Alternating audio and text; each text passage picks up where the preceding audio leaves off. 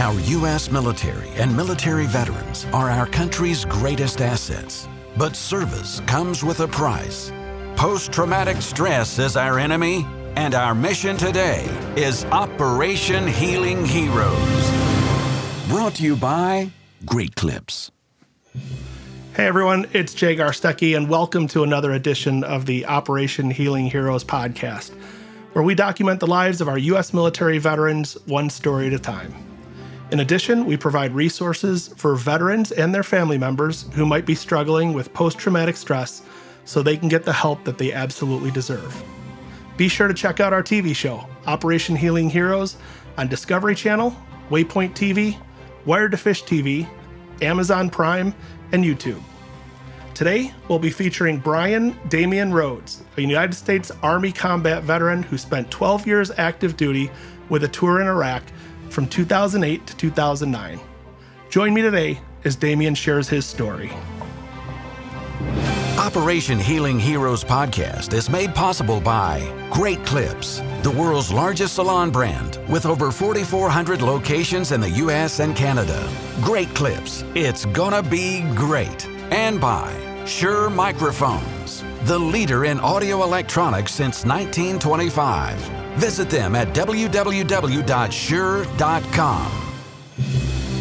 Hey, Damien, it's Jay Garstecki. Thanks for joining us. Yes, sir. I'm happy to have this opportunity.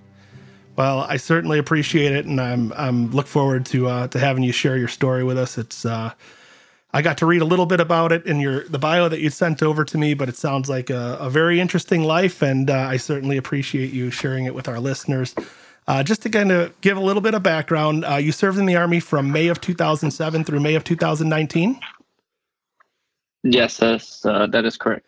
Great. And you were a cavalry scout and served as part of a dismount team, gunner, and team leader. And you also did one tour in Iraq from 2008 to 2009. Is that accurate? Yes, sir, that is accurate. Well, first off, thank you for your service. We certainly appreciate it. And thank you. It's heroes like you that provided our freedom today. So we certainly appreciate that. Usually on our podcast, thank you. Yeah, you're absolutely welcome, buddy. On the podcast, what I like to try and do is just kind of get a background as to what life was like growing up for you. Did you have siblings? What was your childhood like? So I grew up in a really small town, Greencastle, Pennsylvania. It's not much there other than to go outside and play and just, spend your time outdoors. I had a younger sister. We spent a lot of time together. We were pretty much each other's. Bonnie and Clyde got into a lot of trouble, but just spent a lot of time. I know in my younger years I spent many days outside just dressing up, playing Army or throwing the football against the shed. Kind of stuck to myself until I got older. I had a pretty good family upbringing. Very just wanted me to work hard because they wanted me to do well in life. Mm-hmm. And do you come from a military background? Did you have like grandparents or your parents or anybody that was in the military? I do. I have a large, I would say, military background. My father served in the Army. My grandfather and his 4 brothers, they all served in the military, different branches. My closest grandfather, he was a Korean War vet. So, I grew up with all the stories of Korea, and then, just kind of, really enjoyed it, just seeing how proud he was, when he kind of talked about that kind of stuff, and, kind of planted the seed in a sense that, this is something that I'd be interested in moving forward. And then most of my immediate family, aunts and uncles and cousins, they weren't really into the military, but I kind of decided to go my own route. And, that's, I think, when I knew what I wanted to do. Yeah. So how old do you think you were when you decided that the military was the right step for you to go down? I would say probably 13 or 14. High school? Um, yeah, I mean, I was never the greatest kid in school when it came to grades, but I did enough to pass, and I never really thought I wanted to go to college, right off the bat, and um, so I was thinking, join the military and figure it out from there. Honestly, Yeah. but I had my family support, um, you know, basically with whatever I wanted to do in life, whether it was the military or become a doctor. That's cool when you got your family support. I mean, that's off, obviously that's Mm-hmm. huge. And you mentioned, was it your grandfather that was in the Korean War? Yes, sir. Yeah. My grandfather, he was in the Korean War. Um, spent some time in Japan, and then I used to hear the stories, I was going to ask, when did they talk they about it loaded up. much? Because I know a lot of times that era, World War II era and Korean War era veterans, they didn't talk much about the war. You know what I mean? They came home, they raised families, they got Mm-hmm. jobs, and they just went on with their lives. And I mean, I've talked to many veterans who have said that they didn't know that their parent or grandparent had served, but they literally knew nothing at all about their time in service. You know what I mean? And it's puzzling to me. I guess a little bit. Only my grandfather served in World War II. My dad served in the military, and my brother served in the military. And all of them really didn't talk much about it, to be honest with you. You know what I mean? It was a little bit odd. So Yeah, I would say it's true because I think just the connection me and my grandfather had, I just kind of had that special bond in a sense. But I think he was proud of his service, but it's like as you said, their generation's more, come back, have a family, go to work. We don't have time to really talk about that kind of stuff. They didn't think that their service was anything special, and mhm. I would say as I got older, I I would ask him, anytime we'd be over at his house, I would look at his medals, or he always had war books or everything, and he was always just so interested and obsessed with the military because he's proud of what he's done, and he's proud of the military. Good. It should be.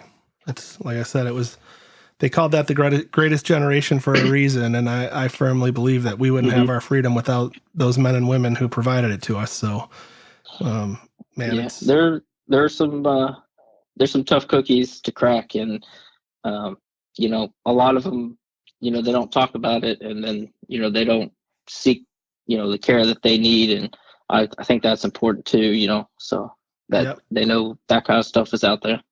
What branch of the service was your dad in? He was in the Army. In the Army? Did he talk much about being in Yes. service or no? Nope, never talked too much.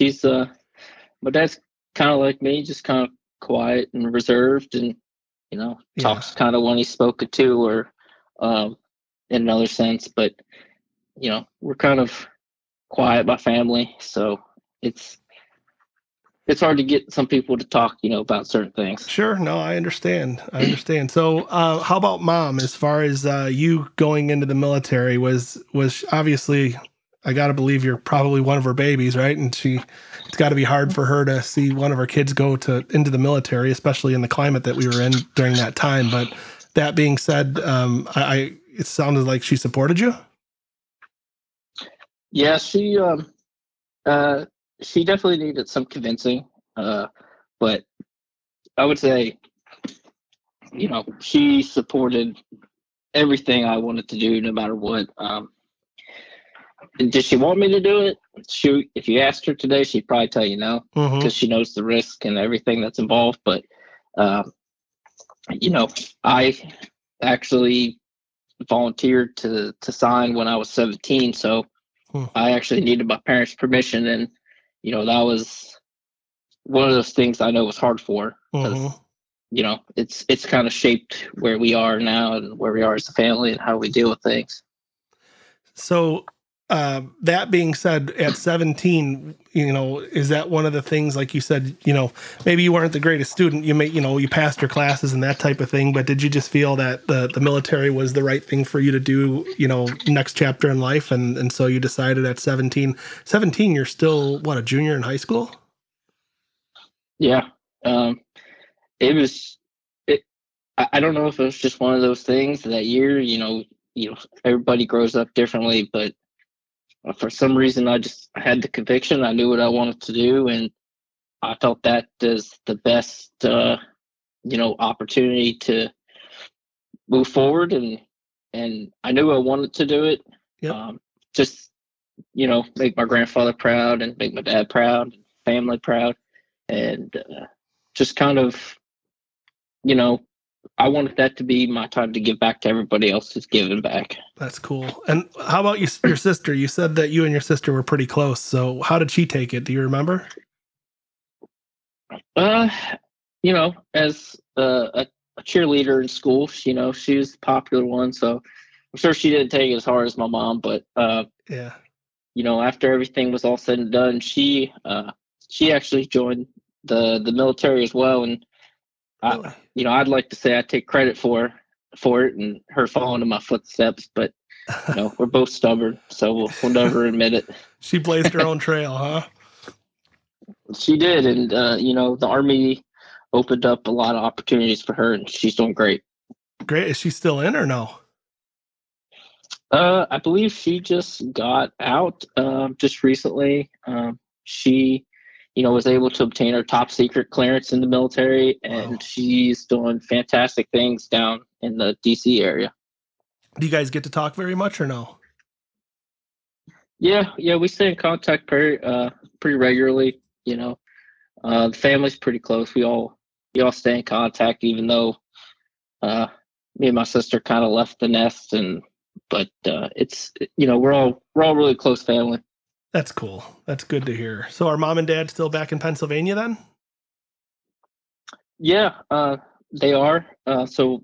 Actually, as I was going through the boot camp, my parents were getting divorced. So, kind of finding that out during that period was a little rough. But, in life, that's the kind of thing. You gotta be happy no matter what in life. And, I understood it. It was hard, but yeah, you just kind of got to take what life gives you sometimes and be happy for everybody. And they're happy. They're all doing, very well. My sister's doing good, and, things are great. Good deal. So when you decided you were going to go into the military, at what point did you decide it was the Army versus any of the other branches of service? Or how'd you come to that conclusion? I mean, that's a really good question, because I always wanted to join the Marine Corps. I think I talked about the Marine Corps more than I did the Army. And then I'm not sure. I don't know if it was just, with my dad being in the Army and my grandfather being in the Army. I think I took pride in trying to carry that legacy in a sense. Mm-hmm. So that was kind of my way of, trying to make them proud. Well, that's cool. And now that you've been in the Army for 12 years, and you look back on it, would you have done it differently or no? I mean, I don't think so. I mean, I don't think I would be the person I am today if I didn't join the Army. Mm-hmm. I always joke around, tell myself I would have joined the Air Force, so it was easier time. Yep. But, that's just a, running joke, among the services. I appreciate all the branches, but I don't think I would have done it any differently, because I think where I've gotten in life is just having that door in the military and with the service and, certain things that have happened to me have kind of molded me into, what I am today. Cool. Yeah. That's cool. So Before we take a quick break, I'm just going to ask you real quick. Do you remember, that your final days leading up before you had to leave for boot camp and, saying goodbye to family, friends, that type of thing? Were you physically and mentally prepared for what you were going to encounter in boot camp? And we're going to talk about your military career in the next segment, but I was just curious as the time leading up to leaving for the military, what was that like? It was kind of surreal in a sense, because, you plan for it, and the day comes, and, there's a lot of tears, Mm-hmm. Happy and sad. I thought I was physically ready, but, it turned out to be a challenge, but mentally I was all in, and I was ready to go. I knew what I wanted, and I was committed, and I'm a pretty stubborn person. So when I get committed to doing something, I stick it through. Nice. Yes, sir. Nice. And so where was boot camp at then? I attended boot camp at Fort Knox, Kentucky, in the dead of summer. So it was. I thought tough. Pennsylvania had humidity, so it was a good experience, and it was fun. Cool. Excellent. Well, we're going to take a quick break. When we come back, I want to learn a little bit more about your time in the military as it relates to time from boot camp on forward, and we'll be right back.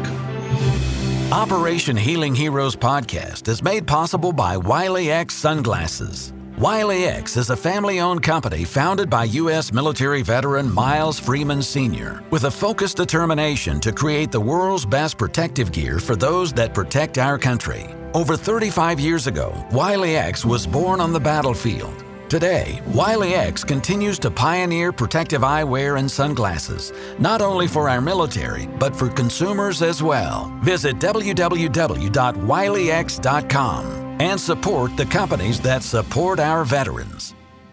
This week's nonprofit of the week is Fort Freedom. The mission of Fort Freedom is to minimize the veteran suicide rate, free veterans from the imprisonment of post-traumatic stress, and guide them to a newfound sense of purpose. Fort Freedom offers an individualized 12-week life-restoring program supported by holistic and wellness-based services. Our experts range from fitness instructors and nutrition coaches to trauma therapists. This program doesn't hold your hand. It throws you a rope. Visit our website at www.myfortfreedom.org for more information. And we're talking to Damien Rhodes. Damien, welcome back. And again, thank you for sharing your childhood story with us. And let's move on to your military career. So you just shared with us that you went into boot camp in Kentucky, and it was hot. So tell me about that. So I remember getting there, and they put you in the pre boot camp phase, and just kind of get you ready. You go through your shots and all that kind of stuff. At first, being surrounded from people all around the country, different stories, different people, different ethnicities, ages, everything's just unique, and just from a little small town, Greencastle, and I was kind of overwhelmed. I was like, what did I get myself into? Mm-hmm. And so I often ask the question, could you have ever really prepared yourself for boot camp? And what I mean by that, I know mentally you said you were all in, but, obviously they try to break you guys down and build you back up again. And could you have ever really physically and mentally prepared for what you were going to go through? I don't think you can, because boot camp is just such a wild card of personalities, and the people, the drill sergeants there, they're there to break down every personality and form everybody into one cohesive group. So no, I mean, I don't think you can ever really prepare. You can get yourself ready, but once you jump off into the deep end, you just hope to swim in a sense. Yeah, no, I hear you. And did you basically build a lot of friendships in boot camp? I mean, are there guys that you still talk to today from boot camp or no? Yeah, there's quite a few people I actually still keep in touch with that I became really good friends with. I still visit one of them in Richmond, Virginia. It's a really good guy. Everybody in there had a story, and it was kind of fun. It was almost like a ginormous sleepover that turned into like a nightmare, with all the drill sergeants and everything. But for the most part, I would think, you hear from most veterans to say, that's probably one of the best times of their life because some of the memories and the stuff that you get to experience while you're there. Yeah. And so you're there for what, 6 weeks or 8 weeks? Yeah, it was 8 weeks. And then AIT was, I believe, 9 weeks. So it was, different phases and the, basics, just breaking you down and building you back up. When did you decide what your MOS was going to be? So I decided before when I went in, I went ahead and knew I wanted to be a 19 Delta Cav Scout, just because I saw all the cool recruitment videos with, off-road vehicles and machine guns and blowing stuff up. And I was like, man, this is going to be cool. Nice. And was it what you expected? I think it was in a sense. Getting there at 17 is you're still a kid, just, man. Yeah. But yeah, I would say it was exactly what I thought I was going to get into, but I could just never mentally prepare in a sense, I guess, while I was there. It's just, and then of course I got lucky and had a drill sergeant who happened to have my last name, so he was always on top of me. Oh, that's good. So after boot camp, where's your first? Where do you get stationed at first after Kentucky? So after that whole thing, I got to go home for a little bit, and probably being home for a little bit, I actually immediately got a call that I guess somebody had gotten hurt in Mississippi at the unit I was going to, and they needed me as a replacement immediately. So I kind of had about a week, I would say, to prepare. Had my bags, packed up, ready to go, and jumped on a plane and flew down to Camp Shelby, Mississippi, pretty much right away. And then I started the pre-mobilization JRTC down there, and that was really it. I was kind of just thrust into it almost immediately. Yeah, and you weren't in the military very long before it sounds like you had to deploy to Iraq. I would say, yeah, less than a month, about. Wow, that's crazy. So I had that, and then I spent it was about 3 months in the pre-mobilization, the JRTC phase. Camp Shelby, Mississippi, Fort Polk, Louisiana, and basically the ramp up. Once I caught up with my unit and it went from basic training, AIT, to pre-mobilization, getting ready for everything that, you would see in the real world, doing all your first aid and vehicle rollovers, and then getting into unit tactics into Fort Polk. And so from there, when do you get your orders that you're going to be deploying, or do you remember the time when you found out that you're going to have to go overseas? I want to say it was about October or November. Had you already gone Actually, back? it was Because you probably went home after you had mentioned you were only home for about a week, and then you had to go to Mississippi. But did you know at that point you were going to be going to Iraq or not yet?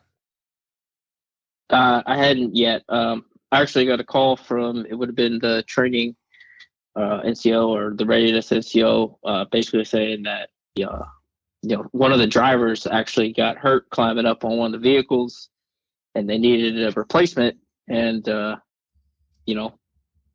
lowest man on the totem pole gets the call, and so I remember I was standing in my mom's kitchen when I got the phone call, and I kind of stepped away, and she's like, "What was that?" And I just remember coming back, and I was kind of took a pause, and I was like, I'm gonna end up going to Iraq, and she's like, "You're kidding," and I was like, I'm not kidding. And she said, because I joke around a lot, I'm a jokester, and she couldn't believe it because she was, I'd literally just gotten, back home, and but you got to do what you got to do, and it was kind of one of those gut checks that, this is what you sign up for. You never know, but for something to happen that quick, it's kind of like a gut check. Like, all right, this is going to happen. Yeah. And so let's talk, if you don't mind, a little bit about your deployment. What was that like? Obviously, again, I'd have to probably assume that there's just no preparing for what you're really going to, get into when you go there, huh? No, I mean, during your pre-mobilization and everything, they try to get you, in that mindset of what it's going to be like, with the training and everything. That's why they have those, pre-mobilizations. But you can't really ever prepare because, I mean, you never know what the environment's going to give you once you get there. I just remember, jumping on the plane in Fort Dix, New Jersey, and we flew on over to Ireland, and from there we went to Germany, and then flew into Kuwait, where we stayed for a couple months before we actually moved out. And then once you get into Iraq, it was like, all right, it's game on. So feel free to share as much or as little about your deployment as you'd like. Like I said, I always say that this show is not about, trying to glorify anything as it relates to war. But that being said, the show is about post-traumatic stress and trying to make tomorrow better than today for all of our veterans. And so I really, I want to make sure that our vets understand that you're not alone. It's okay to feel the way that you feel, however that is, and that there's hope and there's healing out there for you. And we want to try and bridge that gap and make tomorrow better than today, and help you get some treatment. So, am I Absolutely safe to assume that it was a not a disastrous deployment, but I mean a difficult one? Yeah, I mean, I was, the youngest person in my troop, so with that, was already hard enough, and then graduated, and just straight going into this. But when we got into Iraq, we landed in Taji, and allowed us a couple of days to get set up, and I was like, okay, this might not be too bad. Then found out we were actually just, that's kind of like a home staging point, and we were actually being put on a JSS Falahat, which was a little tiny outpost, right off the Tigris River in the middle of a village. And the only people we had to count on was, the 85, 90 of us that, we had on that on that little outpost there. And I think once we started doing the left seat, right seat, and being able to go out there and seeing what we were getting into, it's it's when you kind of start to open your eyes and be like, okay, like I got to start. I got to flip the switch to I'm not just a civilian. I'm not just in the military. I gotta be 24/7, 365 the whole time I'm here, ready to go in case anything goes. Because the only thing that was certain was the unknown. So I think that's what gets you in the end is just having to have that switch flip, 24/7. And so being on there, we were self-sufficient. We had nobody to rely on but ourselves, and we would do, some days we would do 2 missions, some days we would do one 16-hour mission, but it was a constant rotation that we were just in and out of, the gates, just, making our presence known, trying to make things better, build support, shake some hands, and just try to help, the villages and everything that was around us. So the schedule was hard getting used to. Sometimes you have a 0-200, mission, so you got to be up at 12. You got to eat, get your mission brief. You go out there for 7-8 hours, come back, catch a couple hours of sleep, and then they task you to go out at 1500, and you do it all over again. Yeah. And we did a range of operations. We did a lot of counter IED. We did, seeking out high value target type people that they wanted us to kind of go find and talk to. A lot of cache type of services, like, everybody wanted to come talk to you, because when you got the money, everybody wants a piece of the pie. And that was kind of a driving factor. So we spent a lot of time just looking for weapons, caches, and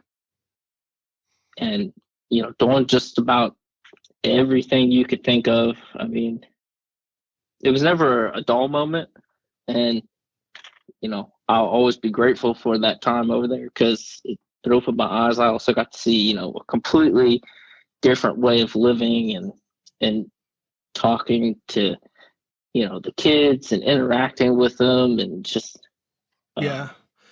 seeing everything. So it was that's the important part that listeners, and people got to understand, is that, people think of, you're in a war and you're over there and all it is you go outside the wire and all it is combat. And that's not necessarily the case. I mean, this is a different type of war in the sense that, they're not wearing uniforms, so you can't even identify who the bad guy is, right? I mean, you're out there in these villages and you don't know what's been infiltrated, what hasn't been infiltrated. I mean, and that goes all the way from, there's no look and character to the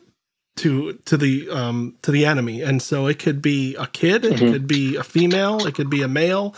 There's no age. You know what I mean? You don't know what you're getting into, and you talk about being hyper vigilant and being on 24/7, 365. I mean, that's probably the best way to describe it. But that being said, there's also I've talked to veterans who talk about, there's a lot of good days where you do, like you said, shake hands, and people, they looked at you as a hero, and they looked to you for whether it's something as simple as water, you know what I mean? And you provide them with water, that they actually appreciated it. And so, I think it's important that the listener understands that it's not all about just going outside the wire and firing your guns and coming back and doing it all again the next day. There's a lot of, like you said, not necessarily downtime, but the time that you're out there actually gaining intelligence and doing different things to better your position. And so, but you have to always be hyper vigilant, because it's the time that you think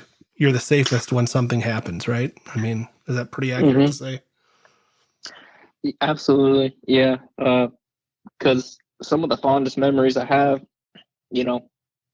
are some of the good stuff, being able to go in these, sheiks' houses and, these village elders' houses, and opening up their home and feeding us, and the locals bringing us food, and just, Yeah, see, kind of letting them know, like, we're not all bad.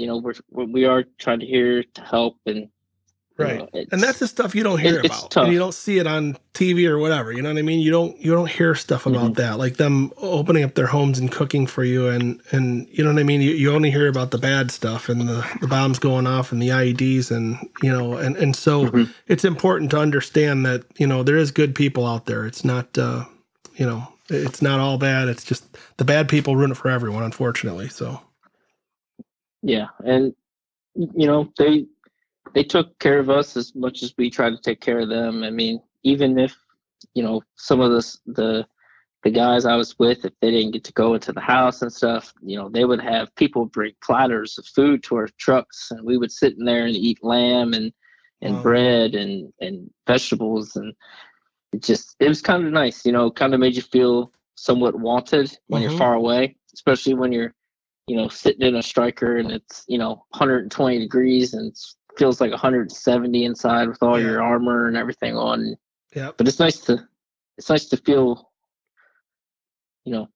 somewhat, whether it was, a facade or not, either way, you got to look at it that I think that there's good in the world. And I think that's important to see.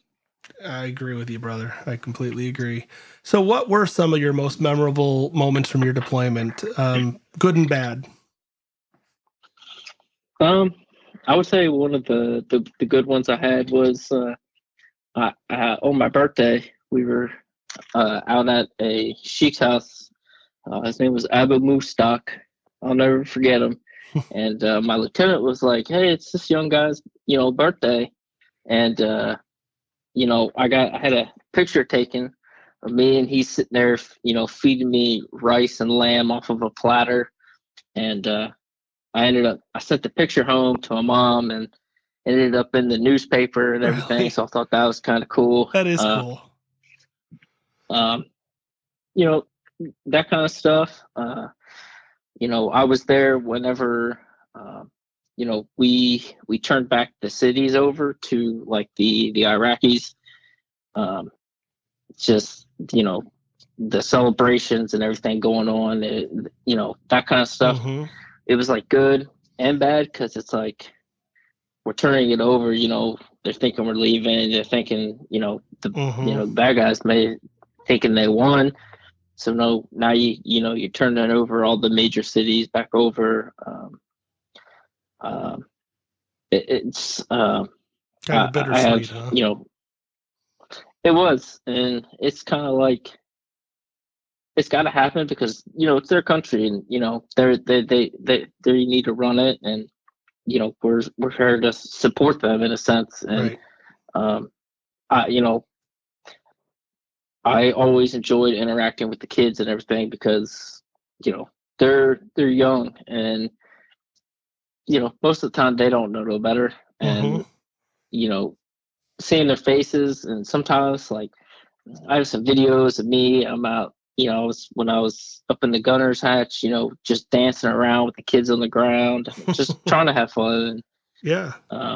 But with the good comes the bad, and specifically, I know on Easter, I remember we were in Taji. We were doing some maintenance, and we were super excited because at the JSS, we don't get nothing but the box salt meals, and this stuff that gives you indigestion. So we were all excited to head back and hit the DFAC and have a decent meal. And I just remember walking down, and we were getting ready to enter, and I just remember hearing this loud explosion going off, and we were just like, "Oh man, somebody just got messed up." And so we get our trays and we sit down, and probably no more than like a minute later, one of our leaders came in and was like, "Look, we gotta go. One of the sister platoon just got hit with an IED."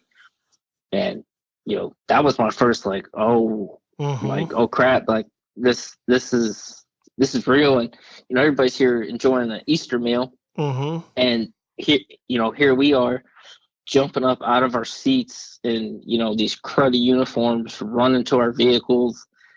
We load up and we're running out there, and then you start hearing that they had some, they had some casualties. Some people got hurt. And as you start getting closer, you start seeing smoke, and you're just kind of like, oh man, this is bad. Real. Yeah, this is real. And so when we roll up, I knew everybody in the troop. We're all friends, we're all family. We're there for the same reason, and you kind of get a sense.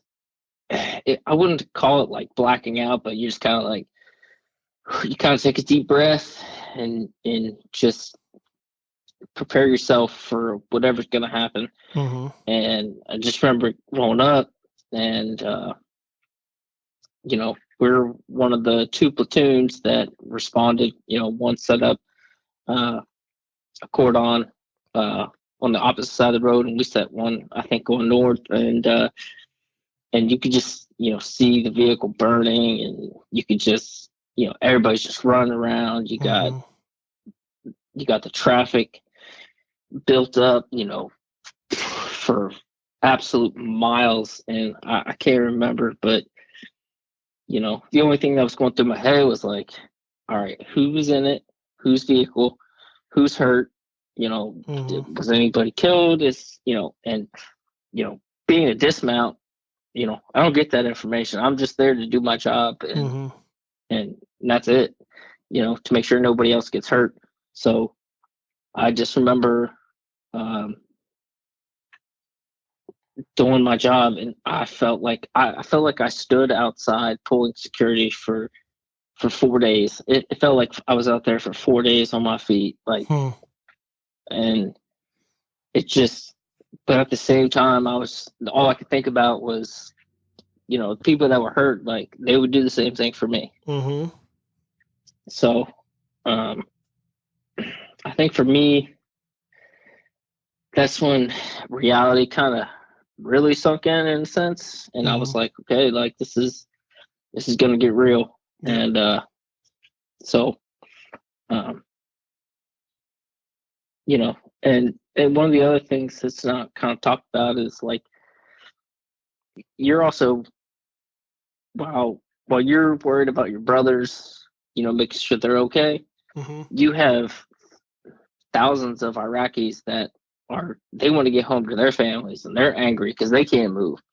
So you're trying to be this peacemaker, and here I am, just 18, 19-year-old me, just telling people to get back in their cars, and getting yelled at, and just, you never know what's going to happen. And when it's hardest, you gotta start walking through the crowd and getting people back into place. It's nothing to, in the back of your mind being like, all right, it's one of these going to be the ones that grabs me and pulls me into the vehicle and takes me away? Or it's already a hyper-vigilant situation, right? I mean, it's already bad, and they just make it worse by, like you said, getting out of their cars and screaming at you. And I'm sure it's difficult for you to understand exactly what they're saying anyway. They're not speaking English, and so it's just one of those situations that makes you appreciate things. Like, once you get home, like, how fast, like, you can go from, having an Easter lunch to, hey, I need to be out here because there's people fighting for their lives. That's right. Yeah, you're absolutely right. And that switch is something I think is sometimes just doesn't get turned off in a sense. So, like, it's just a constant, like, after that. I mean, it was, I was always hyper vigilant. You get back from something like that, and you have the opportunity to sit down and decompress, but you can't really decompress in a sense. Right. So you're kind of like, you just kind of like push it away. You're like, all right, I know in a couple hours we got to go back out here and, do our mission regardless of what happened. Yep. So. Wow. Well, thanks for sharing that story with us. So after your deployment in 2009, you obviously were still in the military until 2019. Is there anything more from the deployment that you wanted to share as far as, to Iraq, or you want to talk about the next 10 years of your career before you got out in 2019? So I just, the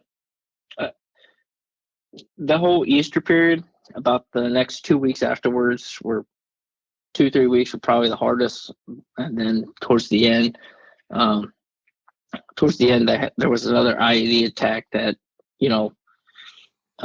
injured a guy. And then April 4th, I remember, it was just supposed to be one of our, relax days, kind of like a reset, where we go back and, we get maintenance on our vehicles.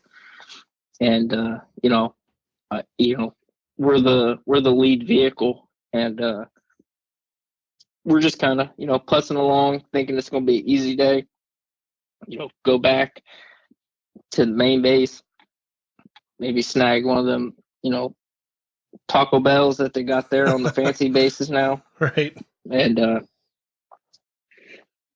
I would say about 30 minutes into it, I still remember the song we were listening to. We were listening to that song here in my car, I Feel Safest at All. Yeah. And I forget what part of the song. Everything just kind of went black on me. And I just remember, I remember waking up, and I didn't hear any music. I didn't hear anything.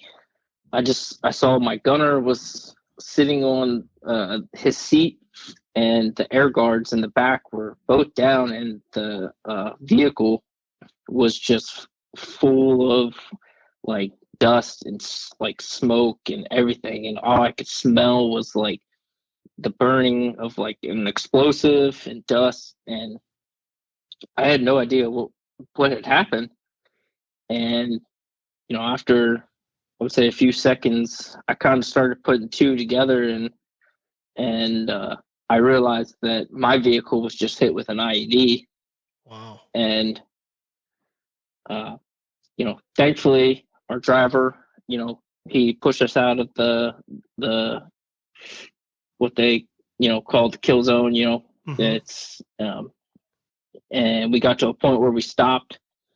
And I just remember it's kind of like pure chaos. And in a sense, everybody's kind of yelling at each other. The comms are kind of like back and forth. And I got people looking at me. My ears are ringing. My head hurt. And it's just kind of like, all right. And, realized everybody was good. Thank God. The striker that I was in, it 100% saved my life, and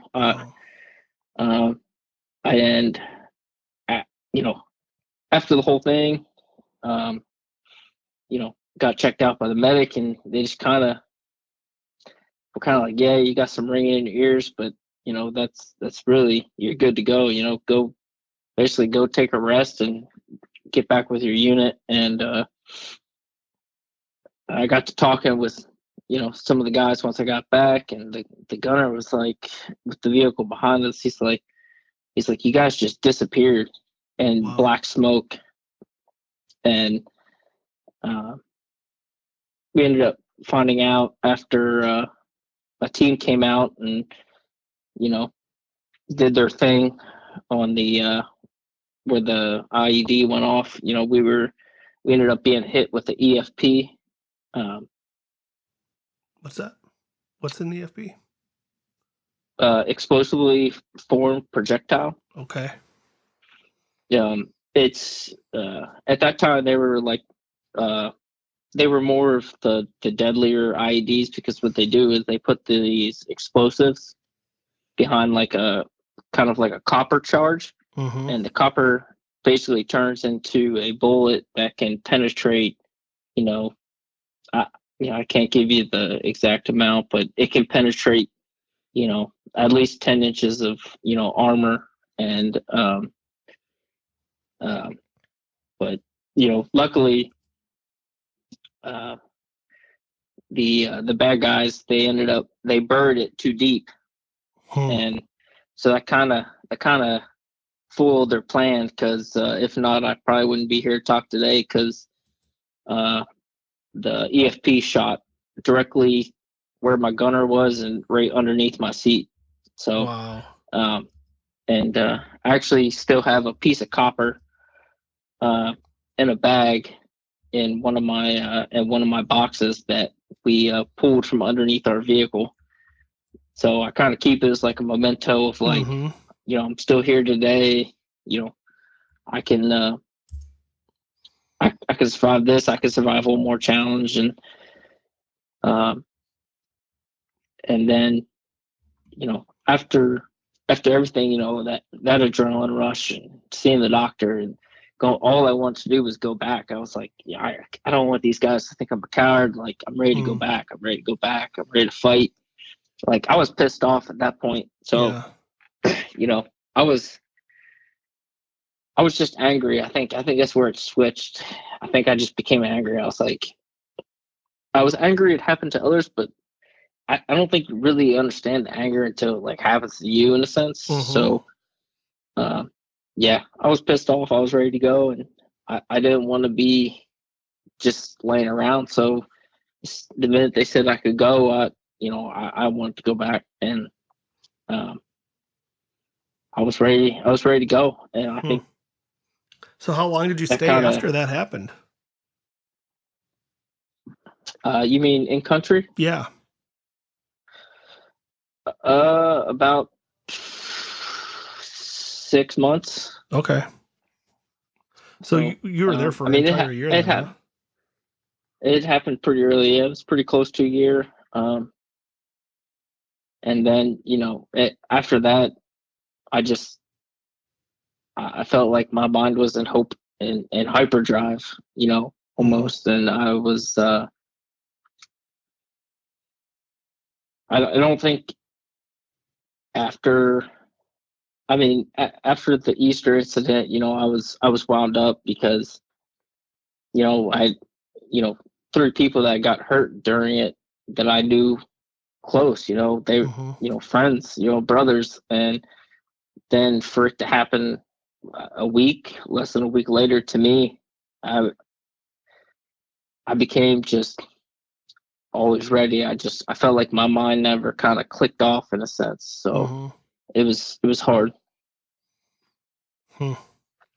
So that being said, do you, were you able to call home and let your mom and dad know that you were okay and that you guys obviously took an IED? And it had to be hard, I'm sure, on them.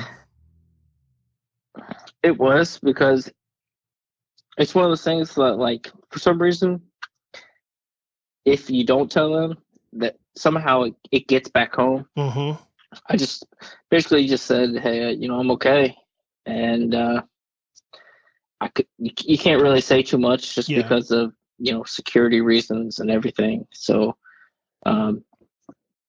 but it gets hard because, you want to tell them about what's going on. You want to tell them about your story and things that are going on, and, friendships you're building with the kids out there, and, the pain, or, being out for 18 hours and coming back and having to sleep for 3 or 4, then have to do it again. And you're just, exhausted. You beat down. And, but, you have to be aware of, security, because you don't know who's listening. And, when it's only, 85, 90 guys on your little JSS, all you got is each other. So you can't compromise what you have. You got to protect them. Yeah. So after you got out of country, came back to the stateside, did you get a chance to go home and take a leave, or? Yeah. So I did. And everything seemed okay.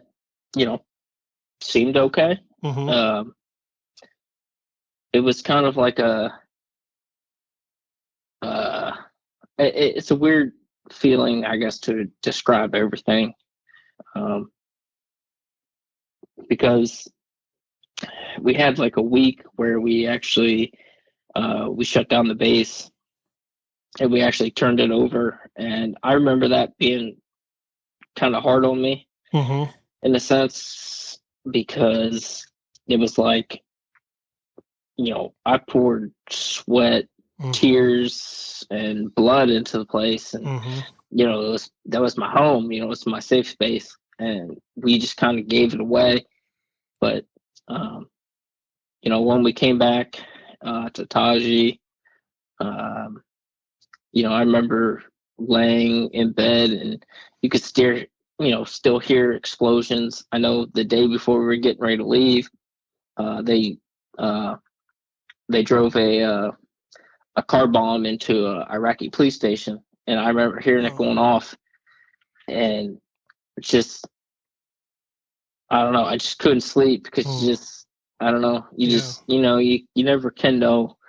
So, but getting home, it was. I remember touching down in Fort Dix, New Jersey, and just, we had like a 2-week like out process type of thing, and then they sent us home. So 2-week kind of decompressing before you got to go home. Correct.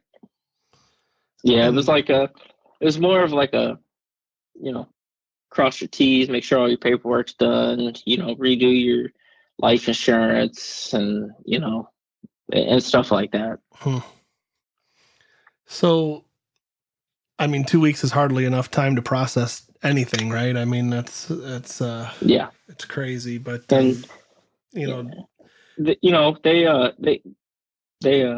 didn't mean to cut you off, but, they set up, meetings and stuff with people, and, hey, discuss like, hey, these are your options. Like if you're not feeling right, you're not feeling good, you need to talk to somebody. But my whole time there, I never seen anybody actually step out and talk to somebody, because I think everybody just kind of wanted to get home.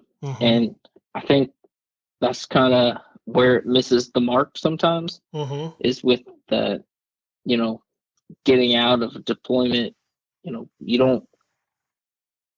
They say, hey, this stuff is here, but nobody wants to step up, or nobody wants to be seen as the weak guy. So interesting. So you go home, and could your parents, could you tell that you were different? I mean, I have to believe you were different at that point. And what I mean by that is, I mean, there's nothing here at home that could even compare to what you had just experienced, in Iraq. And so you get home, and is it something where, did you feel different? Did your parents feel like you were different? That type of thing? It's tough, because I'm not sure that I actually felt different. I just,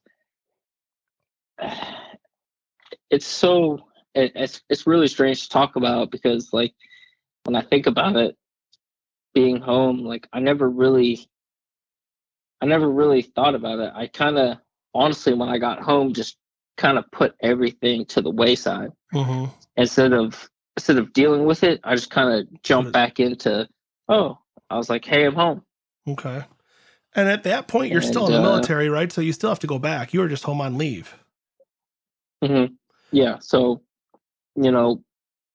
it's kind of like, okay, I'm home. It is what it is. And let's just, figure this out. And, luckily for me, with the whole deployment and everything, I didn't have much left. And then I figured what I was going to do is just buy my time and, get out completely. But, it didn't work that way. So, I ended up staying in. Yeah. So what ended up happening? So I ended up going back to Fort Knox with 515 there with training in Fort Knox. I did my time and decided that I was going to go. I was going to do National Guard. So I went with the National Guard, went back home, and I think that's kind of when everything set in for me. Being home and not having a purpose is kind of like, I think that's where I kind of began to lose myself is when I, got home and realized I didn't have much of a purpose anymore. Yeah. So we're going to talk about reintegration, but before I get into that in the next segment, I just want to ask real quick. So you came home, and how were you active then? Army active duty for 4 years? Is that what it basically was? It was under your 4 years, and then after that, you went into the National Guard? About 3.5 years. Yeah. Okay. And so you decided to get out and go into the National Guard at that point, but you were going into the National Guard full time. Not as a reservist. It was a reservist. Reservist. Okay. I was just curious because so you basically, once you came back after your deployment, and you went home for, I assume a couple of weeks, I think you said, and then you went back to active duty, and that's when your enlistment was up? No, so I spent some time with 515 Cav for training there, and I basically spent my time. I basically was kind of like I call myself a clerk. I just help with the training for the boot camp and AIT folk, and helped out with that kind of stuff. Okay. And then so your enlistment's up at that point, and that's when you decide you're going to go into the National Guard? Correct. Yeah, I went PA Guard and went till 2019 is when I believe I got my honorable discharge. Wow. And at what point did you decide enough's enough, I need to get out of the military?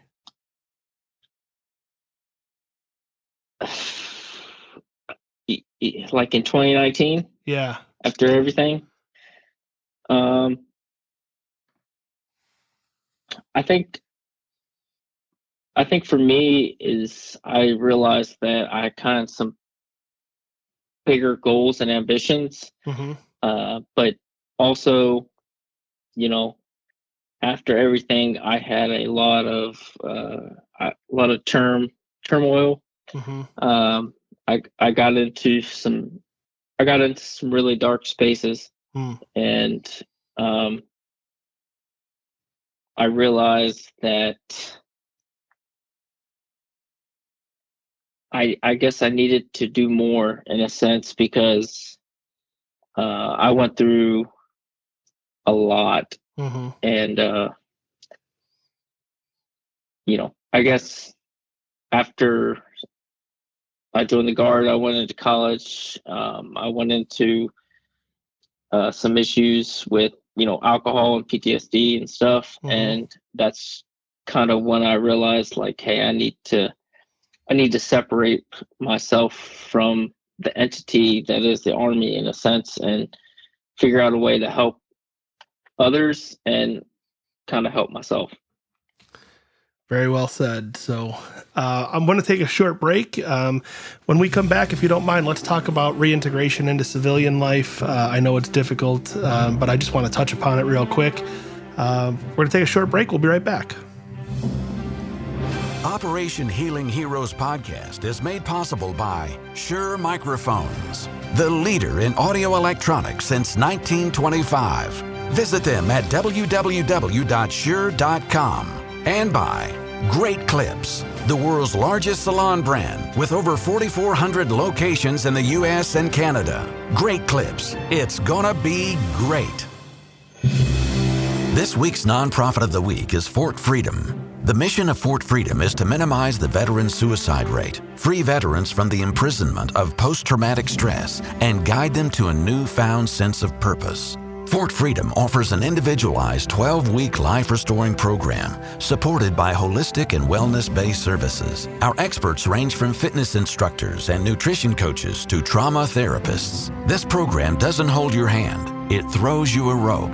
Visit our website at www.myfortfreedom.org for more information.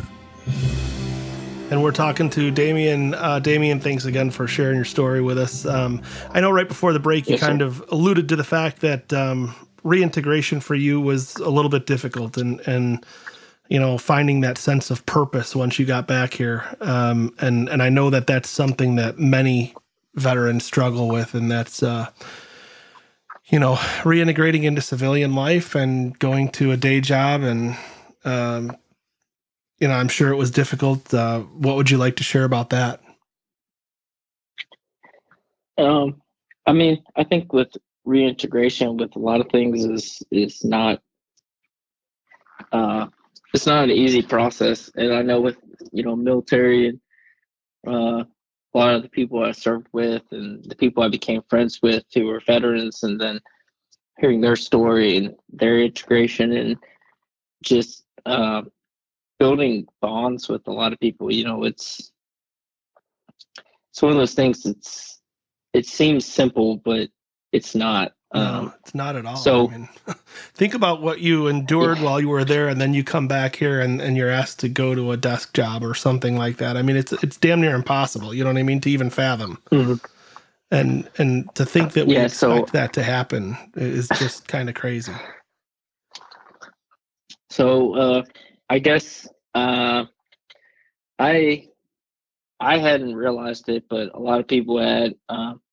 I developed a really bad drinking problem. I mean, I was probably drinking, a bottle of whiskey a day, and to me, it was nothing. It was one of those things like it was nothing, but the people around me were like kind of, shocked. And the crazy thing is I never even. I never really drank at all up until that point. I never drank, and the first time I ever drank is, please don't tell the people in the military, but we were getting ready to leave Iraq. And I remember I had my first drink of some Iraqi whiskey with some orange juice that I stole from the chow hall. And that was my first time ever drinking. And wow. And how old were you at that point? I had 21. Wow. Yeah. So you obviously came back, and I'm going to guess that you used it as a coping mechanism, right? I mean, it's basically difficulty sleeping, those types of things, and that the only way you could find some peace was through the bottle. Yeah, I don't think I knew consciously what I was doing in that way. To me, because at that point I didn't really have a purpose. I didn't really have much of a job.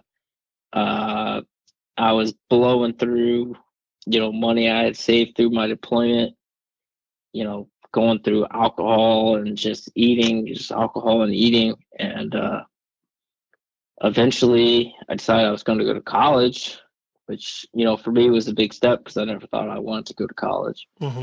So I went to college, and, it was a great experience because I kind of felt like I was part of a group again.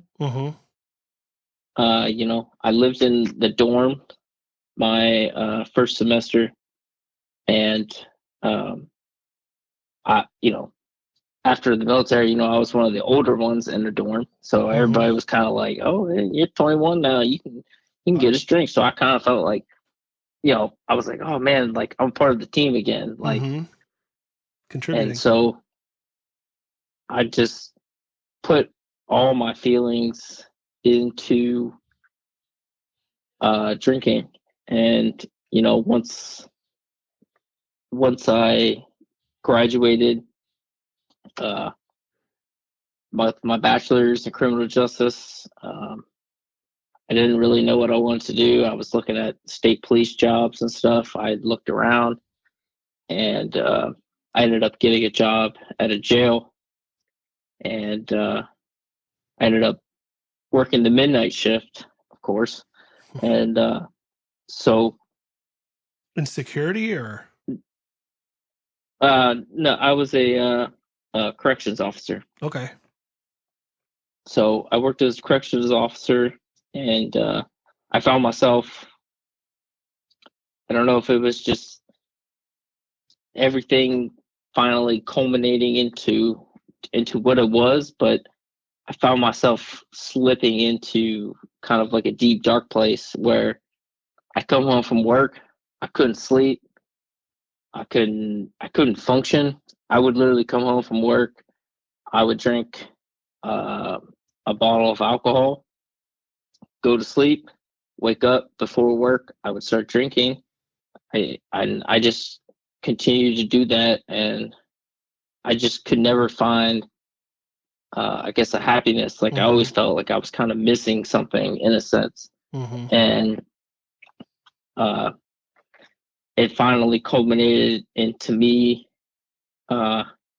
Just I finally kind of just broke down and was just like, I've had enough. Like I can't do this anymore. Like if I have to go home after a shift and drink anymore, like I don't know if I can do this anymore. And I ended up in a VA emergency room in Martinsburg, Virginia, because I was threatening suicide at the time.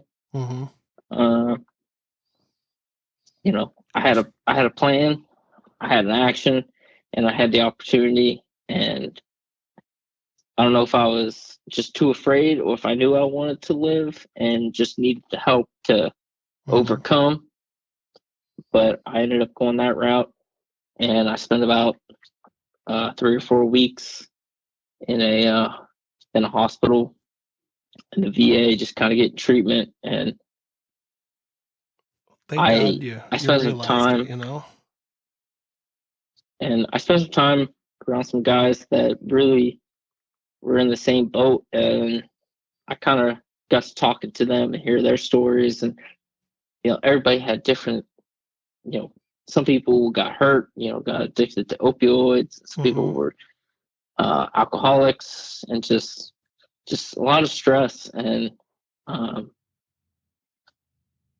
for me, that's kind of when I realized, like, I need to change my life. I need to find a way out. I need to find a way to make the best of everything that happened. But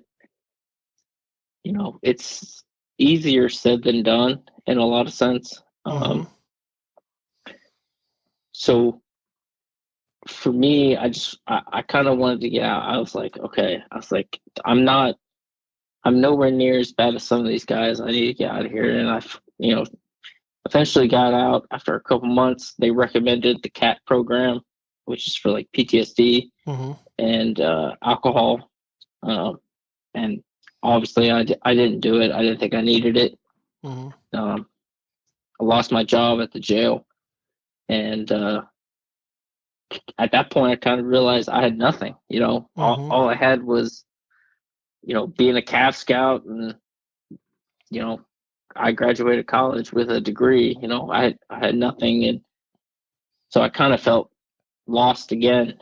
And the only thing I had to fall back on, thankfully, was I still had some of the GI Bill. So I was like, all right, I'll go to college again.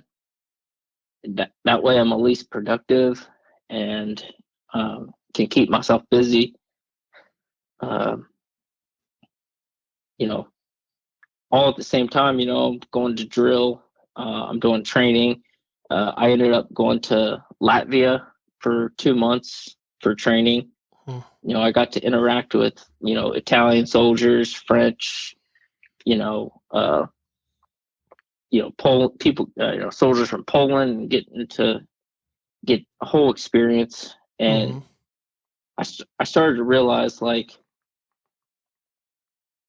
if I don't separate myself from some sort of military aspect, I'm just going to keep kind of going where I'm going, because I'm always kind of realized, like, that, that's who I am. And I thought about going back and, wanting to deploy again. And, I just kept weighing options and going back and forth. And finally,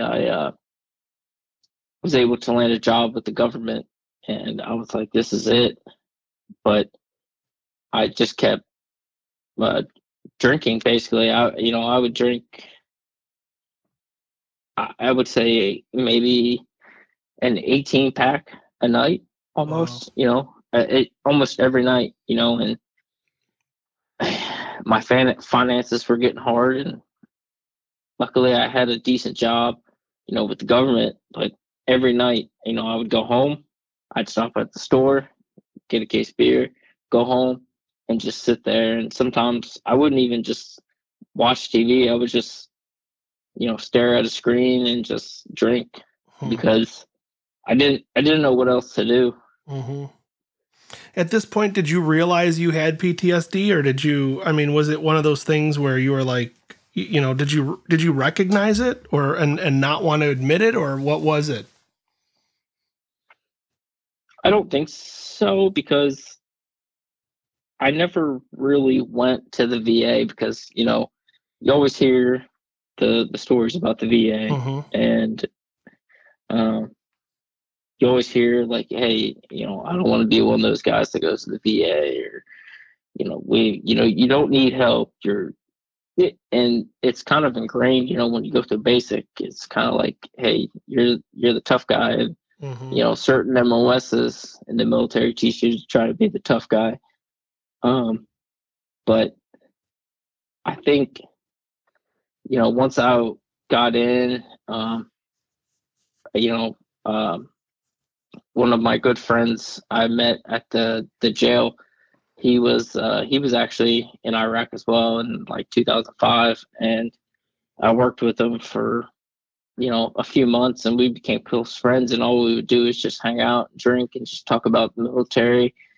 He would show me videos, and I would show him videos. And then, after a few months, I found out he ended up overdosing on prescription medication, and it kind of destroyed me in a sense, because I wasn't used to that kind of stuff being at home. So it was hard, I would say. And then I had a few other people that I was with that committed suicide as well. So it was kind of an eye opener. Like, maybe I'm not as crazy as I thought I was. And that's kind of finally when I reached out to the VA and was like, hey, I would like to be evaluated. And I went through the whole process, and I ended up being diagnosed with PTSD and a traumatic brain injury from my IED. Yep. Yeah. And from there, the VA does their best to try and work with you and do everything that they can. But it's one of those things it's truly easier said than done. They set you up with appointments and all this kind of stuff. But, one of the first things they wanted to do was just put me on medication to try to help me to sleep. And the medication just kind of gave me nightmares. I couldn't sleep. I still sleep all kinds of wacky hours. But I think just kind of looking back at it, I realized that, what we did and what people do, in service is not something that should be taken lightly, in a sense. But it's really hard for people to reach out, and myself, it took me almost 7 years to finally reach out to the VA and be like, hey, I don't know what's going on. I can't sleep. I can't think. I can't concentrate. I don't know what's going on in my head. I have weird thoughts. Like, I think irrationally, and they kind of finally just laid it out for me, and it started to make more sense. But at the same time, I didn't want to be a victim, because it's something I volunteered for. So, it's hard, but I think as time progressed, I kind of try to own up to it, be like, this is it. I need to start making better decisions and adjust my lifestyle and in a sense to kind of cater to my needs, like, and I felt like part of me was always missing, like that action adventure type of, I always need the next fix type of thing. And I think just as I was kind of finally settling in, that's kind of when things happened with my stepdad.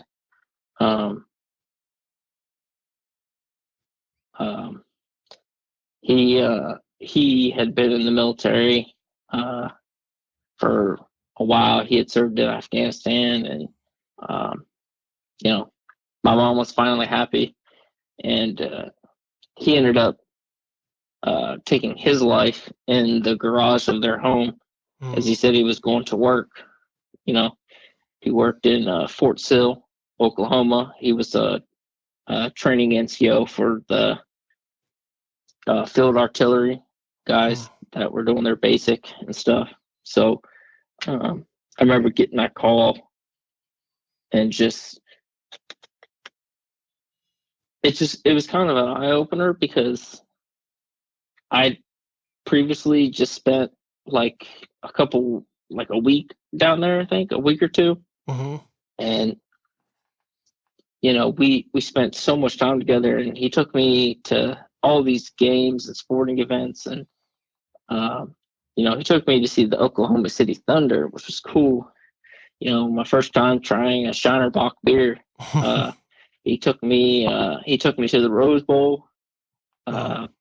He took me to another football game, and then literally, 3-4 weeks later, he took his own life, unfortunately. And now thinking about it, like, I've had those same type of thoughts, Right. So I have all this. I want to give it away before I leave. And I was like, I should have kind of seen things coming. So obviously he was suffering with PTS himself, I assume, right? Mm-hmm. And could you see it when you were with him at the time? No, absolutely not. And No. I think that's the part that's kind of scary. Is like, when I was there, like, he was just so genuine, just very happy. And to kind of think back now, I mean, those events and that kind of stuff they're expensive things, like, shoot, I mean, a Rose Bowl ticket, a couple $1,000, right, at the Dallas Cowboy Stadium at the time. And I mean, looking back now, I should have kind of seen it. And the thing was, it's like, when we were in the car, we would talk about, being in the military, and that's really all we talked about. Is we didn't talk about, like, my mom, how they were doing at Fort Sill. We just talked about the military. And I know he struggled with some of the stuff that he saw in Afghanistan. So it was kind of tough. Just kind of answering that phone call, and just knowing how everything kind of went down. And at that point, I had already lost a friend who overdosing on his prescription meds. Just and how long everything. ago was this? I mean, this would have been 20. I want to say 2013. Okay. Wow. So that being said, or I'm sorry, I think 2011. 2011. Or, it doesn't matter. I was just curious. Remember. Yeah, no I'm problem. sorry. No problem. I'm sorry. I was just curious, so, you've been living with this then. And so It was 2013. I apologize. Yeah, that's okay. I was just curious. So basically, we're gonna take one quick break here, and I want to get into the last segment, which is kind of time. What are you doing now after the military? Yeah, why don't we just do that real quick? Let me take a quick break. As soon as we come back, let's talk about life after the military, because there's some things I definitely want to talk to you about. So we'll be right back. Operation Healing Heroes podcast is made possible by Wiley X Sunglasses. Wiley X is a family-owned company founded by U.S. military veteran Miles Freeman Sr. with a focused determination to create the world's best protective gear for those that protect our country. Over 35 years ago, Wiley X was born on the battlefield. Today, Wiley X continues to pioneer protective eyewear and sunglasses, not only for our military, but for consumers as well. Visit www.wileyx.com and support the companies that support our veterans. This week's nonprofit of the week is Fort Freedom. The mission of Fort Freedom is to minimize the veteran suicide rate, free veterans from the imprisonment of post-traumatic stress, and guide them to a newfound sense of purpose. Fort Freedom offers an individualized 12-week life-restoring program supported by holistic and wellness-based services. Our experts range from fitness instructors and nutrition coaches to trauma therapists. This program doesn't hold your hand, it throws you a rope. Visit our website at www.myfortfreedom.org for more information. And we're talking to Damien Rhodes. Damien, thank you for, again, taking the time to share your story with us. And it's been a struggle. Yes, and so I want to better understand, how are you doing? I mean, as far as today? I think I'm doing better than I was doing when I was the younger me. Mm-hmm. I've started to realize more of a sense of passion to put my effort into certain things. And I know, struggling with PTSD and some things myself, one of the biggest things is just staying busy. Mm-hmm. And if you don't stay busy, that's kind of when you get into trouble. So I'm really trying to be proactive. And one of my biggest things is I really just want to help other veterans. I've always been adamant about it because people have helped me along my way. When I was at the VA, one of the psychologists I ran into, he was just one of the most genuine people I ever met. And it just made me realize, as hard as things are, there's still a purpose for some things that we have to do. Mm-hmm. So I think it's just trying to find that purpose and go from there. Well, I want to mention to you that obviously Operation Healing Heroes, what we do is provide comfort, healing, and hope for our veterans and the family members that are struggling with PTS. And I want to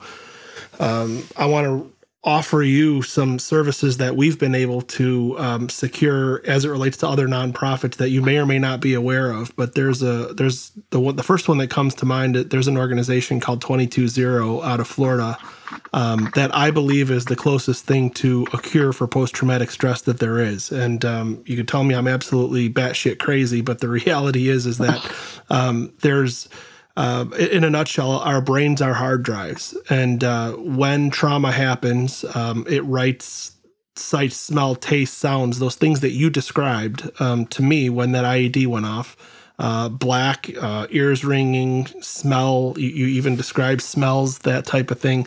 That's exactly what our brains write to the hard drives. And so when we revisit those events in our minds, it brings us right back to that moment, which is essentially, post-traumatic stress. And so what they've been proven that they're able to do, and this is without any drugs, anything like that, is they've proven that they can detach the emotion from the trauma. The trauma still happened the way that it did, but they can absolutely, through TRP therapy, detach the emotion from the trauma, which essentially gives you the ability to think back about that trauma and not have the feelings that you had, the anxiety that you had when you thought about it. And so I would like to offer you free TRP 220 training. We will pay 100% for that because I want to make tomorrow better than today for you. Not only you, but anyone, any of your loved ones. Your mom has to be suffering with your stepdad's suicide. I'd love to offer her some help if at all possible. In addition to that, you mentioned that you were diagnosed with a traumatic brain injury and a TBI. And there's a gentleman that's currently right now, you could go on YouTube and find out. His name is Dr. Joseph Daturi.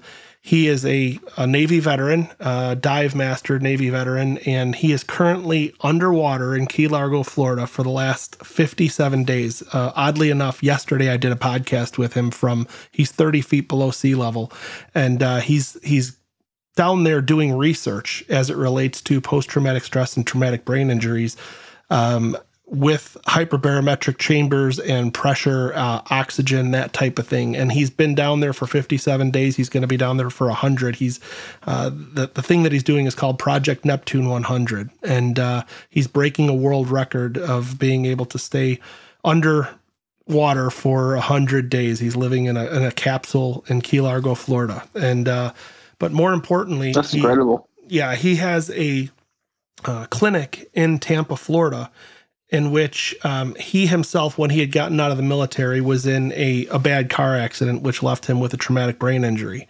And in summarizing, he had gone to a neurologist who basically said they wouldn't be able to help him, and this is something that he was going to have to live with for the rest of his life. And he didn't believe it, and he ended up literally finding his own cure. He's completely cured from his traumatic brain injury, and he was able to do this through hyperbaric oxygen chambers that he has in his facility now, ice baths. It's a 28-day program that you would go through, and it literally will essentially cure or at least make tomorrow better than today with your TBI and your PTS. And so Dr. Daturi is an amazing individual, and if you go on YouTube and type in Dr. Deep Sea, SEA, Dr. Deep Sea, you can see he's posting every single day about his experience down there, but he's doing a whole bunch of research as it relates to traumatic brain injuries and post-traumatic stress. And so I would love to be able to connect the two of you and see if we can't help you from that aspect also. But it's one of those things where you had just got done telling me that you really want to spend your life helping others, helping other veterans. And it's really important that, again, I appreciate you and your service. And I love the fact that you're wanting to do this. But I think that if we can get you a little bit of help yourself, I really think that you can then go out and help others also. And I believe this. So if you're willing, I'd really be honored to be able to do a quick thing when we get off of this podcast and be able to connect you with 220 and see if we can get you some help with that. And we pay 100%, so you don't have to pay anything. It's completely free to you. But I'm pretty confident that I could make tomorrow better than today for you. I mean, I really do appreciate that. And this whole thing it's pretty hard for me because, I got a lot of anxiety and, well, I just know really, doing the podcast was difficult for you. Yeah. And let's be perfectly honest. You know what I mean? But, it's just coming out of your comfort zone, Yeah. And, to be honest, I didn't even know anything about TBI until I was diagnosed with it. I was walking up the stairs to my dorm, and I just passed out. And somebody found me in the dorm and called my mom, and they rushed me to the emergency room. And that's when they told me I had a TBI, and I was like, "What the heck is that?" I was like, "I don't know what this is," and I was like, "So this is something else I have to deal with." And I think leading up to it, I kind of knew, I'd get lightheaded, just dizzy and all kinds of sorts of things. And, that opened my eyes to something I thought I would never have. I never wanted to have TBI. I don't think anybody would want to, but that's kind of why, once I established my life and kind of got where I'm going, like I went to school and I studied psychology, and I studied neuropsychology. I ended up getting my master's in psychology. Wow. Good for you. And I'm working on a doctorate now. That's awesome. I'm trying to get my doctorates, and then I can kind of slowly work my way into, getting the internships I need, because I would love to work in the VA. Kind of just, I'll never forget the gentleman that helped me when I was there, and he just kind of told me, like, hey, you're not crazy, right? You just your mind is moving. This is kind of one of the best analogies that was ever told to me, is that everybody else's brain is moving 65 the speed limit, and as a soldier, through everything you've been through and everything, a lot of times your mind might be moving 80. And our goal is to not get you down to 65 miles per hour. Our goal is to get you to like 75, 70, to where you can process and deal with life. And I think that's been a big part of my life, is trying to figure out how to process everything, because my mind does move a million miles per hour. I mean, my anxiety is terrible. I overthink everything. I feel like I'm always, beating my head off the wall if I don't do something right, and I think it's just trying to be at that point in my life where I can get my care right, so I can help others. So I don't want to help others, so I can help myself. You said it exactly right. I mean, you're absolutely right. And that's the thing. If I can help you get, and again, I can't sit here and tell you today that I can cure your PTSD or your TBI, but if I can make tomorrow better than today, I think it's absolutely worth it. And that's really where I want to try and play a role in your healing process, because I've seen what it can do. We've referred now over 100 veterans to 22-0, and again, you could believe me or not believe me, but 100% of them have received relief. They may not have been cured. Some of them have been. Some of them have been, and literally, they can't find their anxiety anymore. And when you're free from anxiety, you're free to go about and live your life again. And if I can take your anxiety from a 10 down to a 2, how cool would that be? Literally. And I firmly believe that I can do that for you. I really do.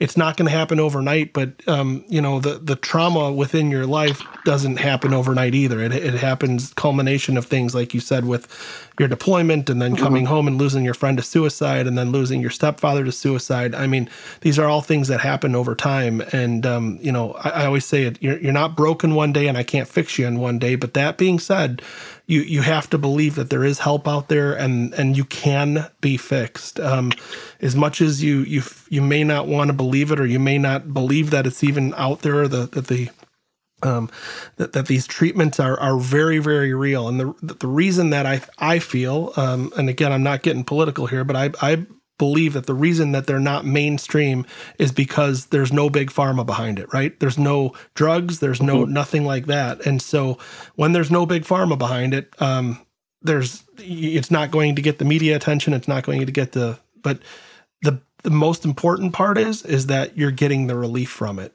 And if you can get some relief from this, man, I would be honored to be able to provide that to you. And I hope that you'll take me up on my offer. And it's, like I said, as soon as we're done here with this podcast, you and I can talk about that. But yeah, I'd love to be able to provide that to you if you'd allow me to. Absolutely, because one of my biggest things, like I think the reason I fell into such a deep hole and ended up in the hospital and everything was because one of the easiest answers that they gave me was, well, here, just take these. Mm-hmm. And I and I I probably could have filled up a countertop with the amount of meds that I had received. It was receiving like Mm-hmm. monthly, every 3 months, and you know the answer is easy. Like, hey, take this. This is for anxiety. Take this. This is for sleeping. Mm-hmm. This is going to give you nightmares, but here's this to take away the nightmares. And then Mm-hmm. here's this for your back pain. And then here's this for your knee pain. And then next thing you know, you're on 18 different medications. And if you drink water the wrong way, you're going to feel like crap. Right. No, you're absolutely right. And So it's tough because I've watched opioids like that destroy some of my friends' lives, and just I didn't just lose one of my friends to opioids. I lost two, and I just can't mm-hmm. get behind having to take medication. I do it because it kind of makes me feel normal in a sense, and I Mm-hmm. take as little as I can. Mm-hmm. But at the same time, it's like if I don't, like, I can't fit into the sense of reality. Yeah. And you're no different than many other veterans out there that are listening to this show who are in the exact same boat as you. And I tell them the exact same thing. If you'll give me the opportunity, I will absolutely try and make tomorrow better than today for you also. And that's really what it's all about is if we can get you off of, Mm-hmm. 3 of those medications, then let's do it. Right. I mean, and there's certain things that, medication is good for. I'm not saying that all medications are bad. I'm just saying that, the VA has been known to over medicate. And like you said, you're going to have Mm-hmm. this, but yet the side effect from this is going to be nightmares. And then, so to get rid of your nightmares, you're going to take this. Well, this is going to, it's a slippery slope. And, Yeah. And I think some of it too comes down with some of these veterans, and why I want to help so much in with the VA and them, is that they have to fight so hard for some of their rights, mm-hmm. or what they're owed, or if they're fighting, if they're fighting for a percentage on their disability, or just to be seen for some sort of healthcare. It seems like it's always a fight. And I think that's why a lot of people turn away. That's why I turned away until I finally couldn't, or else I was just gonna, drink till I didn't wake up anymore. Right. Well, please know that there is help out there, and that we want to help you, and we are going to help you if you'll allow us to. It's a done deal. I'm glad you and I were able to connect, because I believe God works in mysterious ways, man, and this might have just been his connection between the two of us, because I really think that in a very short amount of time, this isn't something that takes weeks, months, years to cure. This is something that I'm going to be able to put you in touch with somebody this evening that is going to work with you whenever you're available, and you're going to find relief instantly. It happens very quickly. This is literally a 20-minute or half hour. When I say procedure, all it is a Zoom call. I mean, it's literally a Zoom call, and it's crazy. You do not have to relive your trauma. You do not have to tell anybody about it. As a matter of fact, they don't even want to know what it is. And it's a pretty amazing process. And like I said, I'm excited for you, because I know that I'm going to be able to help you and provide some relief to you. So, but that being said, that would be amazing, because I'm really, sorry. I just want to say thank you, and absolutely, I just want to say thank you, because I think the hardest part for a lot of people is just not wanting to have to relive everything. It's just easier, just kind of, we need the help, and we just need it now. And the only thing I ask from you in return is that if it works for you and you get some relief from it, that you pass this information along to 100 other vets that you know of that are struggling, or family members, friends, whatever it may be. I don't care if it's a civilian. You don't have to be a veteran. There's not a person walking the face of this earth that doesn't have some form of trauma in their life. And so it's not just combat trauma that it's helping. It helps any form of trauma. And we all have trauma. We all have anxiety and depression. And so if I can, again, make tomorrow better than today for any of our listeners, I want to do that. And so it's an important part of who I am and what I want to do to give back to our veterans and say thank you. Because like you said, you put your life out on the line for us to be able to be free. And I'll never take that for granted. And I appreciate you. I appreciate your family's service to our country. And I just want to see if I can help. So yes, sir. I appreciate everything. Oh, you're absolutely welcome, brother. Before we wrap up the podcast here, just real quick, I wanted to ask you, so what are you doing now? You're currently working? Yes, sir. So I'm successfully working. I work for the Department of Defense. Good for you. I actually I am the DoD civilian in charge of the entire ammunition supply point for Fort Bragg. Wow. So any training, deployment, global, anything global, Sudan, Iraq, I oversee the munitions that go out, and it's a great opportunity. It's a great experience. I love being here. I love being around the soldiers. It makes me feel good, a sense of purpose. It gives me a reason to stick around. And like I said, I'm about to start working on my doctorates.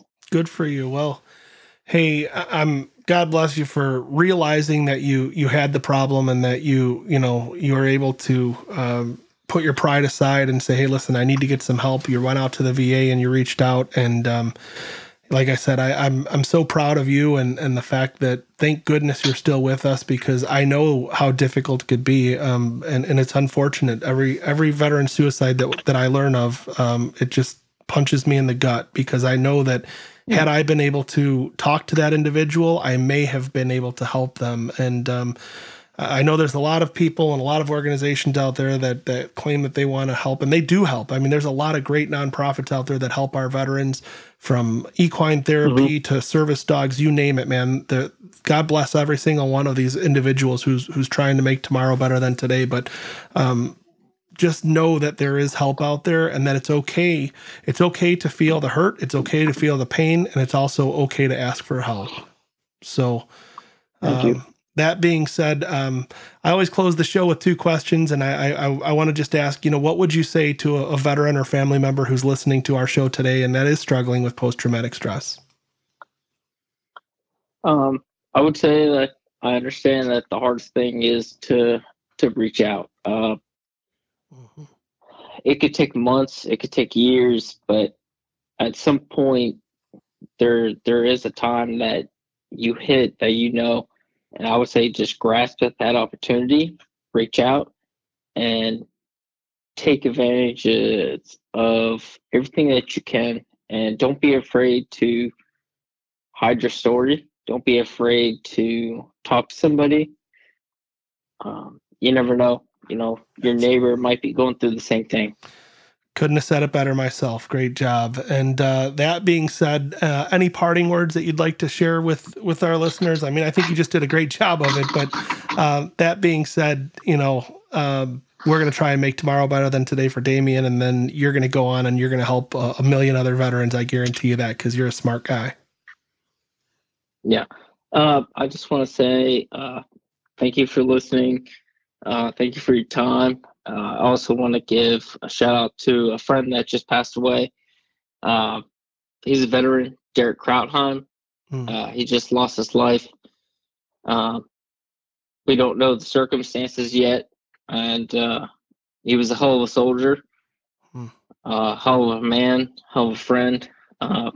He passed away Saturday or Sunday, and we just, want you to think about his family, his friends, his loved ones, and just remember that uh, don't ever be afraid to reach out, whether it's through suicide hotline or the VA. There's always somebody out there that's willing to listen to your story and willing to listen to you.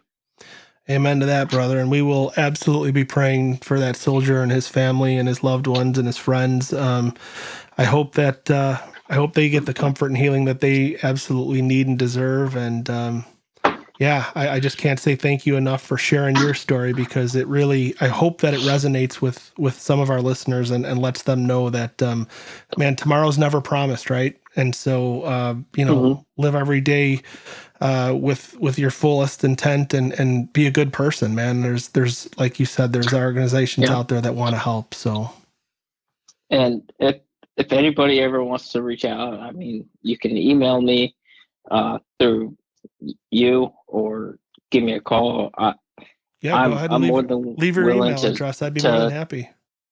Go ahead and give it. Yeah. It's Damien, DAMIEN .Rhodes, RHODES 13 @gmail.com. I'm more than willing to talk. I talk to people all the time, it's something for me, because eventually, like I said, I want to get into the VA. I really want to help. I want people to push for their, what they deserve and get their disability, and just any way I can help them. I'm more than happy to, because all I care about is, our service members and everything they do for us. What I did was just a drop in the bucket to what's out there. And there's a lot of people that I understand that don't reach out, that don't think they deserve the care, or don't deserve the need, or, but I'm here, Jay is here, and I would be more than happy to, help you and even if I can just point you in the right direction or give you some guidance or just talk. I mean, I just want to help veterans. Cool. Well, again, thank you very much. And I think your drop in the bucket is a lot bigger than you think it might be, but I understand you got to swallow some pride in order to be able to admit that. But you know what?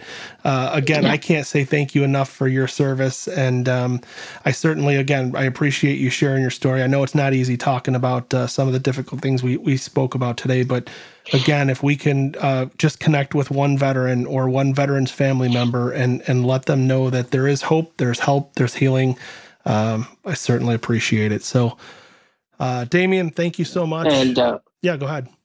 If I can do one more, sure. I want to say the organization TAPS, TAPS, great organization, helps with Gold Star families. They also truly helped me through the tragedy of my stepfather. They're great too. And don't be afraid to reach out to them. They have a lot of great opportunities, and what Jay said, every organization that he has, just please reach out.